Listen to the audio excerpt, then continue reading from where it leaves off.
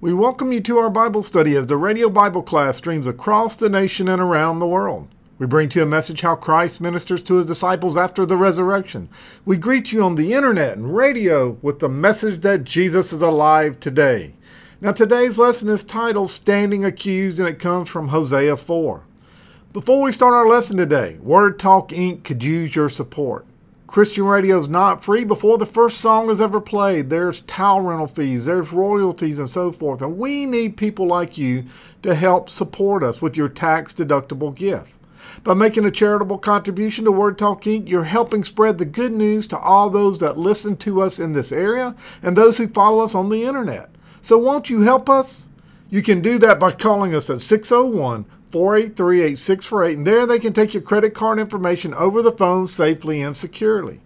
Or mail us your gift to Word Talk Inc., P.O. Box 4334, Meridian, Mississippi 39304. Your gift to Word Talk Inc. is IRS approved as a 501c3 tax-exempt ministry. Hebrews 13:16 says, "Do not neglect to do good and share what you have, for such sacrifices are pleasing to God." Now this week, we pick back up in our study of Hosea. Over the last 2 weeks, we've looked at Hosea 1, and then last week, Hosea 2 and 3. If you remember, Hosea is a minor prophet. Now the minor prophets has nothing to do with their importance, but it has to do with the size of the book that they've written. If you remember, I told you that the theme of this book in Hosea is tough love, or God's relentless love for us, how he chases after us through tough love. And that's what he shows the nation of Israel, the northern kingdom. He shows tough love. And as we study this book, we see that God is allowing the nation of Israel, the northern kingdom, to suffer the consequences of their decision. And that is really tough love. Tough love is really made of two parts. One is that relentless love that we talked about, but also it's part of allowing people to suffer the consequences. And that's the part we struggle with the most. We want to jump in and help people out, but God allows the nation of Israel to suffer the consequences from the decisions that they've made. For a quick review, for those of you that missed lessons 1 and 2, I ask you to go back to our Facebook page, www.facebook.com/Radio Bible Class with no spaces, www.facebook.com/Radio Bible Class, no spaces with Radio Bible Class. And there you can listen to them. But for a quick review, last week we looked at Gomer and how she had left Hosea, how she had moved out. If you remember, when they got married, God told him to go marry a prostitute. That's Gomer. And at first, she leaves prostitution, at least that's what a lot of commentators say, and she bore him a son. And that's the reason why they say she left prostitution for a while. But then she has 2 more children out of wedlock through prostitution, and that shows she went right back into it. But then in chapter 3, last week, we saw that she had gone as far to sell herself into slavery. Even though Gomer had gone into prostitution and left him, Hosea never stopped loving her. And the further she got away, the more his heart broke. And we saw that in chapter 2, what he wrote. And now we see similarity to God's love for us. Even when we run from him, even when we go into the sin willfully, when we make decisions that aren't good for us because we are satisfying the flesh instead of the spirit, God still loves us. And that's what I told you last week. No matter how far we run, we're never too far gone. God loves us, and there's nothing we can do to change that. Nothing can separate us from his love. And we see that right here in chapter 3 when she's gone as far to go into slavery. And so we finished up with God telling Hosea to go and love her again. A very similar, God chases after us. And that's the picture that we see today, that Israel has put their faith in other gods, and they are committing spiritual adultery. So God tells Hosea to go back and buy his wife, and he does it for 15 shekels. That doesn't seem important, but it is, because the average slave sold for 30 shekels. And here he buys his wife back for half that. And you really can't look at this like that's a bargain. He got a deal. It just goes to show you how far she had slipped, how far she was gone. God said she still has value. Go buy her back. And that shows that relentless love, that tough love. All this sets the stage for what we really have for today, and that is that Israel stands accused before God. If you ever think about a courtroom, The person that is accused of the crime stands before a judge and has to plead guilty or not guilty. And so we're going to start off with some accusations that are before Israel and their sin. So I've got a lot to cover, so let's just jump right in. Let's look at Hosea 4, verses 1 through 3. Hosea 4, verses 1 through 3, and I'm reading from the ESV. Hear the word of the Lord, O children of Israel, for the Lord has a controversy with the inhabitants of the land. There is no faithfulness or steadfast love and no knowledge of God in the land. There is swearing, lying, murder, stealing, and committing adultery. They break all bounds, and bloodshed follows bloodshed. Therefore the land mourns, and all who dwell in it languish, and also the beasts of the fields, and the birds of the heaven, and even the fish of the sea are taken away. So what you really have is you have this lawsuit, you have this courtroom kind of environment, but in this instant, God is the plaintiff and Israel is the defendant. So you have God versus Israel, and that's the image that we see right here in the first 3 verses. Listen to what the prophet Micah wrote in Micah 6:2. Hear ye mountains, the indictment of the Lord, and your enduring fountains of the earth. For the Lord has an indictment against his people, and he will contend with Israel. Micah was also a prophet to the northern kingdom, so this isn't just a one-time thing. So this is something that the nation of Israel has heard for quite a while. God sends Hosea as the last chance for Israel, this northern kingdom, and he tells them that, hey, you stand before me in spiritual adultery, yet they will not admit they have sinned. And this is often the problem when people are dealing with the issues in their lives. They will not admit there is a sin. They'll go as far to say that there isn't a problem. I got this under control. I can stop this anytime I want. If you've ever worked with recovering alcoholics, one of the first things they tell them is that you have to admit you have a problem.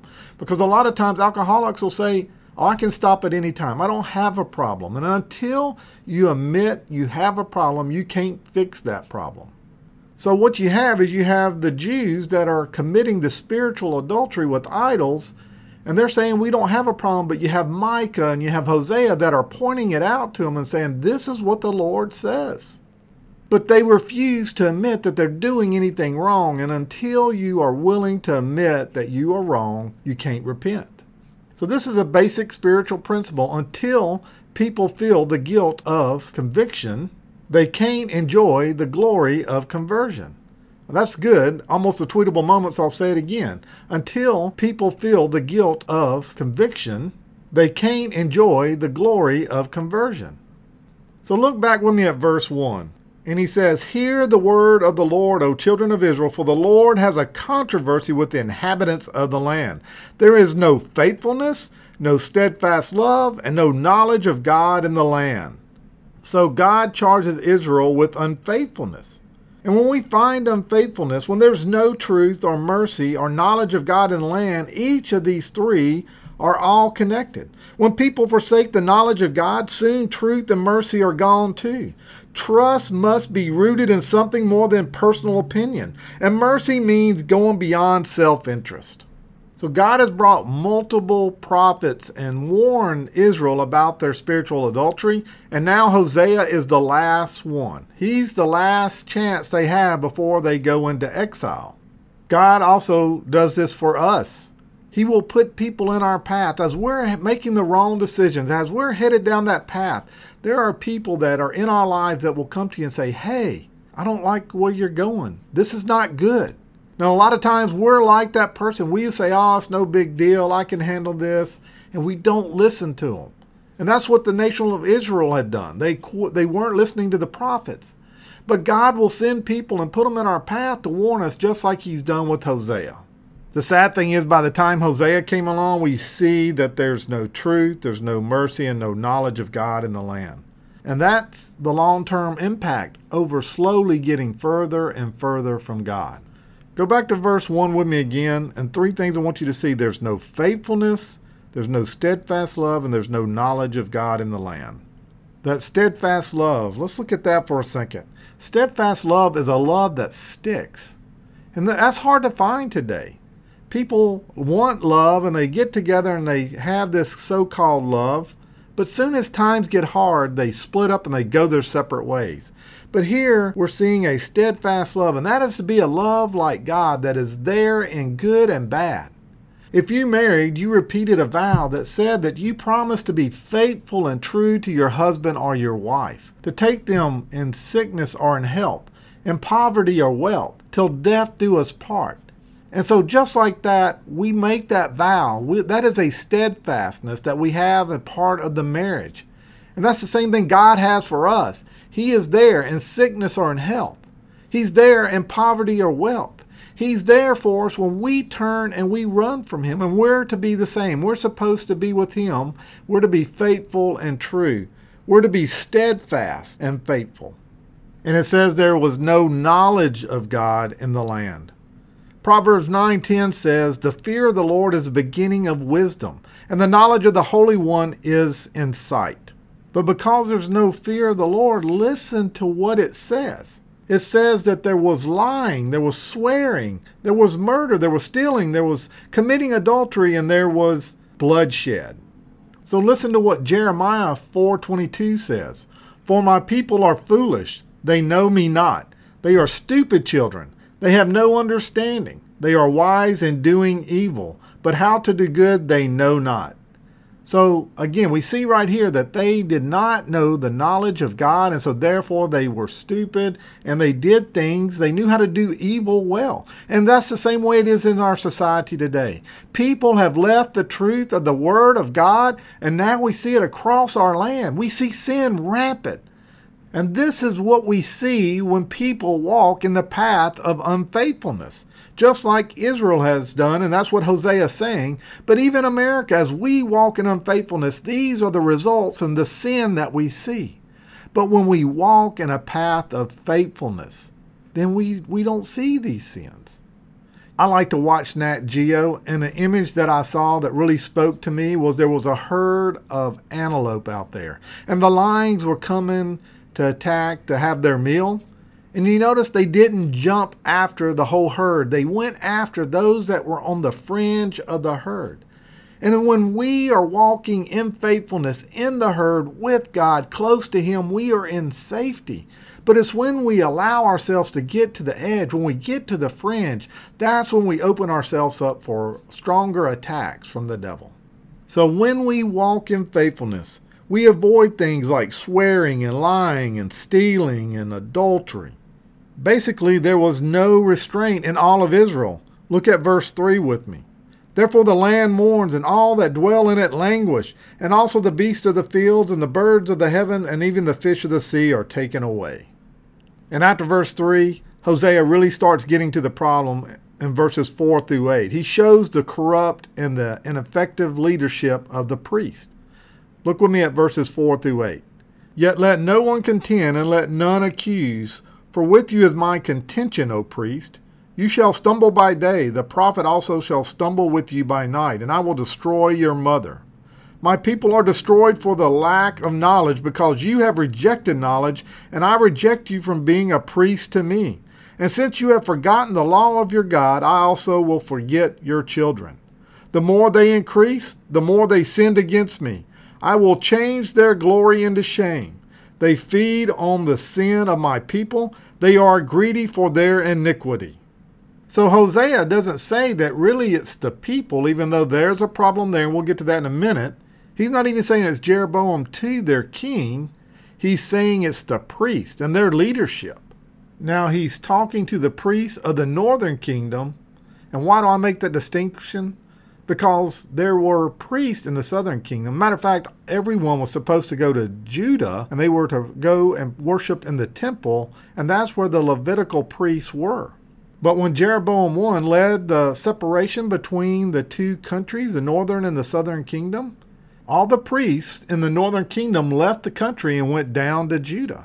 And so what did he do? He just assigned people to be priests in his new temple that he built in Dan.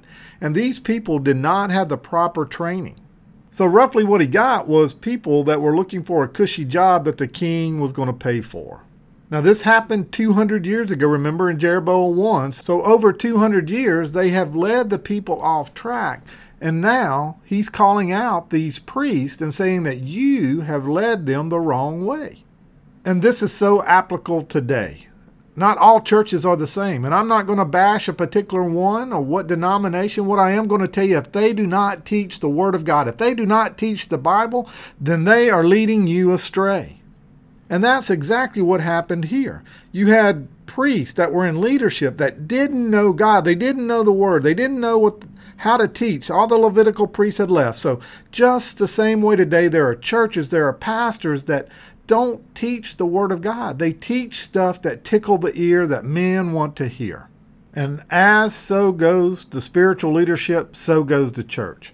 And as goes the church, goes morality. And as morality goes, so goes the nation. And I think if you look at that today, it is so true of where America is. We have so many people that say they know God. We have so many preachers that say they are teaching the Word of God. Yet they're not teaching the whole truth, and over time we have seen people that want to tickle the ears. As people of God, we are salt and light. And when we are corrupt, we will make society corrupt. Look at verse 6 with me. My people are destroyed for a lack of knowledge. Because you have rejected knowledge, I reject you from being a priest to me. Now, if you look at that word knowledge in the Hebrew, because English doesn't really do us justice here. You're thinking of head knowledge. But what the Hebrew word here talks about an intimate relationship. The same relationship a man and a wife have when they're married. So what he's talking about is a personal knowledge of God. And what that shows there is a lot of people in the world today that have a lot of head knowledge, but they have no personal relationship with God. And that's what God is seeking for today. If one thing that comes out of this, God wants an intimate relationship with you. It's not just about reading the Bible, even though that's good. It's not just about praying, even though that's good. It's about having a daily relationship with the Father, a living God, the one true God. So it's important that we have a knowledge of God's Word, but it's also important that we have a personal relationship, or we have this intimate knowledge that he writes about right here. When we studied the book of James, we saw that knowledge is only useful when we put it into application. Let me give you an example. If you have a muscle and you do not use it, guess what? It doesn't matter if you know how to make that muscle strong. It doesn't matter if you know how to eat the right foods. Until you start working that muscle will not grow. And so we've got to apply the Word of God and live it out. And that's the two parts that we need in having a true knowledge of God. We need to know the Word of God. We need to study the Word of God. But then we also need to live it out, and we need to work it out. And if you want to talk about being faithful, faithfulness is putting the Word of God in you and then living it out before the world. That's being faithful. Now look what he says in verses 9 and 10. And it shall be like people like priests, and I will punish them for their ways and repay them for their deeds. They shall eat, but not be satisfied. They shall play the whore, but not multiply, because they have forsaken the Lord to cherish whoredom, wine, and new wine, which they take away from my understanding. So right here, we start seeing the judgment that is promised to them. What he's saying here is that when we go down this path of unfaithfulness with a lack of knowledge, not only are we separated from God, but we also start to suffer the consequences. So what God is teaching us here is we go down this path of unfaithfulness, we will never be satisfied. Now we will cherish the things that we want, but we'll want more and more of it. We will want more whoredom. We will want more wine, but we will never be satisfied. Now look back with me also at verse 10 and 11, and I'll finish it up. It says, they shall eat but not be satisfied. They shall play the whore but not multiply, because they have forsaken the Lord to cherish whoredom, wine, and new wine, which they take away from my understanding. What he's saying here is that Israel's idolatry was like the adultery against the Lord, and every sacrifice made to these pagan gods was like an act of adultery right before his eyes. He's painting a picture here that the Lord is like a faithful and good husband, and that his people are adulterous. And adultery is never excusable. He goes on in verse 12 to say, my people inquire of a piece of wood, and their walking staff gives them oracles. For a spirit of whoredom has led them astray, and they have left their God to play the whore. And so it's interesting that he says that you inquire of a piece of wood. It'd be like me going out to the woodshed for me to grab wood to put in the fire and start praying to that wood. Now again, this was a more civilized society, so they took wood and they took metal objects, and they made them in the image of a god. But really that's what they were doing. They were praying to this piece of wood just like it was in a wood pile. I know what you're saying, Tim, hold on. I don't do that. I don't worship wooden idols. I don't worship golden idols. But we still have our idols. We still have things that we put our faith in besides God, and that is spiritual adultery. When you put your faith in anything but God, that's spiritual adultery. So the question I need to ask you today is, where do you put your trust? Where is your faith? Is it in money? Is it in your job? Is it in your kids and your family? Where is your faith? And that is spiritual adultery if it's not in God. I heard a pastor say, what is an idol? An idol is something that we worship. And again, you're going to say, Tim, I don't worship idols. But if you look at that word worship, what it really means is, what do we put worth to? And that's why I'm saying, what do you put worth in? What is worthy to you? So when we worship God, it's showing that we put worth in God and that we put Him first above anything else. If you want to know where your idols are, where do you spend your time, and where do you spend your money, and what you think about most? If you take away all the expenses, basic expenses like your house and food and so forth, what else are you spending your money on? That would be an idol. Where are you spending all your extra time? And what do you think about most? Those are the things that can be idols in your life. I'm about to run out of time, so I want to move on. The next thing he shows us is in verse 15 that he gives a warning to Judah. And what does he say? Judah, do not follow Israel's sinful ways. Look with me at Hosea 4:15. Though you play the whore, O Israel, let not Judah become guilty. Enter not into Gilgal, nor up to Bethaven, or swear not as the Lord lives. For 14 verses, he's been talking to northern Israel, and now he turns and he talks to Judah. He tells them not to chase after these idols and not to go to Gilgal or Bethaven. And why is that important? Well, first of all, Gilgal and Bethaven were centers of idolatry. But Bethaven, if you try to go look that up, you won't find it because it's Bethel. But he changes the name of Bethel to Bethaven because Bethaven means house of demons and Bethel meant house of God. And so he's telling them, do not go to Gilgal and do not go to Bethaven because of their idolatry. He's telling Judah, don't go here because you won't find God there. You'll only find their idols. And what we can learn from this is when we get too close to sinful practices, they rub off on us. We can be deceived. Evil company corrupts good habits. And we saw that in 1 Corinthians 15.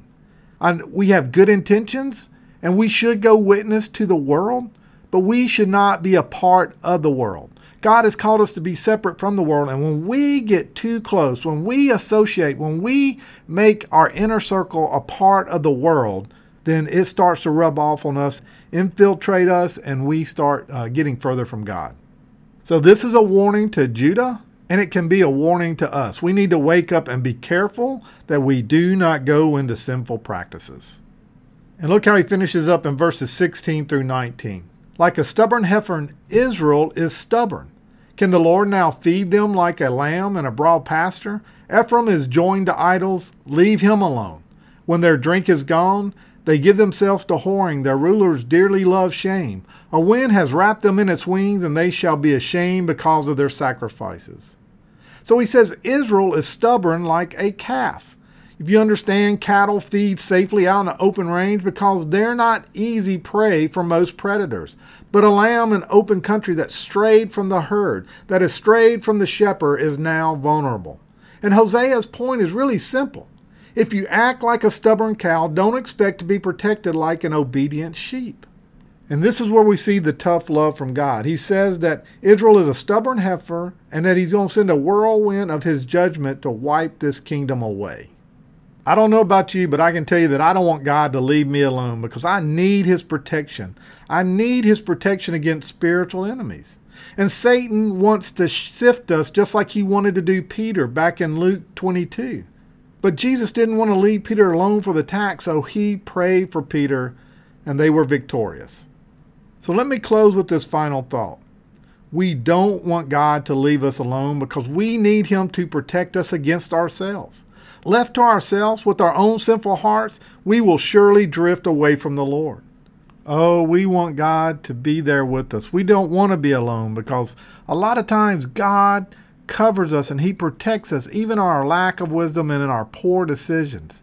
But a part of that tough love, like we see here, is sometimes He has to pull Himself away and let them suffer the consequences. Let us suffer those consequences. He will leave us alone and He will expose our shame, just like it says right here. My question for you today, are you willing to admit that you have a problem, you have a sin? God is knocking on someone's heart out there and He's saying, come back to me. I don't want to leave you alone. I don't want to make you feel the shame. I don't want to make you feel alone. I don't want to put you in that wilderness. He's knocking. Will you turn back to Him? Are you willing to accept your guilt? Are you willing to admit you have a problem? And that's where a lot of people fall short. They don't want to admit they have a problem. They really don't want to acknowledge that they've done something wrong. But until we get to that point, a true recovery really can't happen. And God is knocking today. He's saying, admit, I'm here for you. I love you, and I'm chasing after you. Let us pray. Dear Heavenly Father, we come before you today, Lord, and sometimes your word is tough on us. It's a slap in the face. It's to wake us up. And we see how Israel, northern kingdom of Israel, had turned from you. Lord, how they had slowly gone down that path astray. Lord, how they had turned to the world. How there was lying and adultery, spiritual idolatry. They were turning to the world as their Savior. They were putting all their trust in the world. Right now, Lord, there's someone listening today. I know it. I can feel it in my heart that you're knocking on their door, that they have turned back to the world. They've known you before, but they have turned to the world. And you're knocking on their heart today, and you're saying, turn back to me. Give back that idol to the world and let me be your God. Put your trust in me. Lord, maybe there's one that doesn't know you at all. They have no idea what I'm talking about, but you're knocking on their heart saying, today is the day that I want to be your Savior. I came and I died on the cross. I overcame the grave. I rose again, and I was the perfect sacrifice for your sin. If you believe in me, if you will ask me to be Lord of your life, I will do that. I will make you my child. I will bring you back into the fold. Lord, we thank you for the many blessings that you give this ministry. Lord, we thank you for the blessings for those that listen that are faithful. We're going to give you all the honor and glory. It's in your name. It's in Jesus' name we pray. Amen.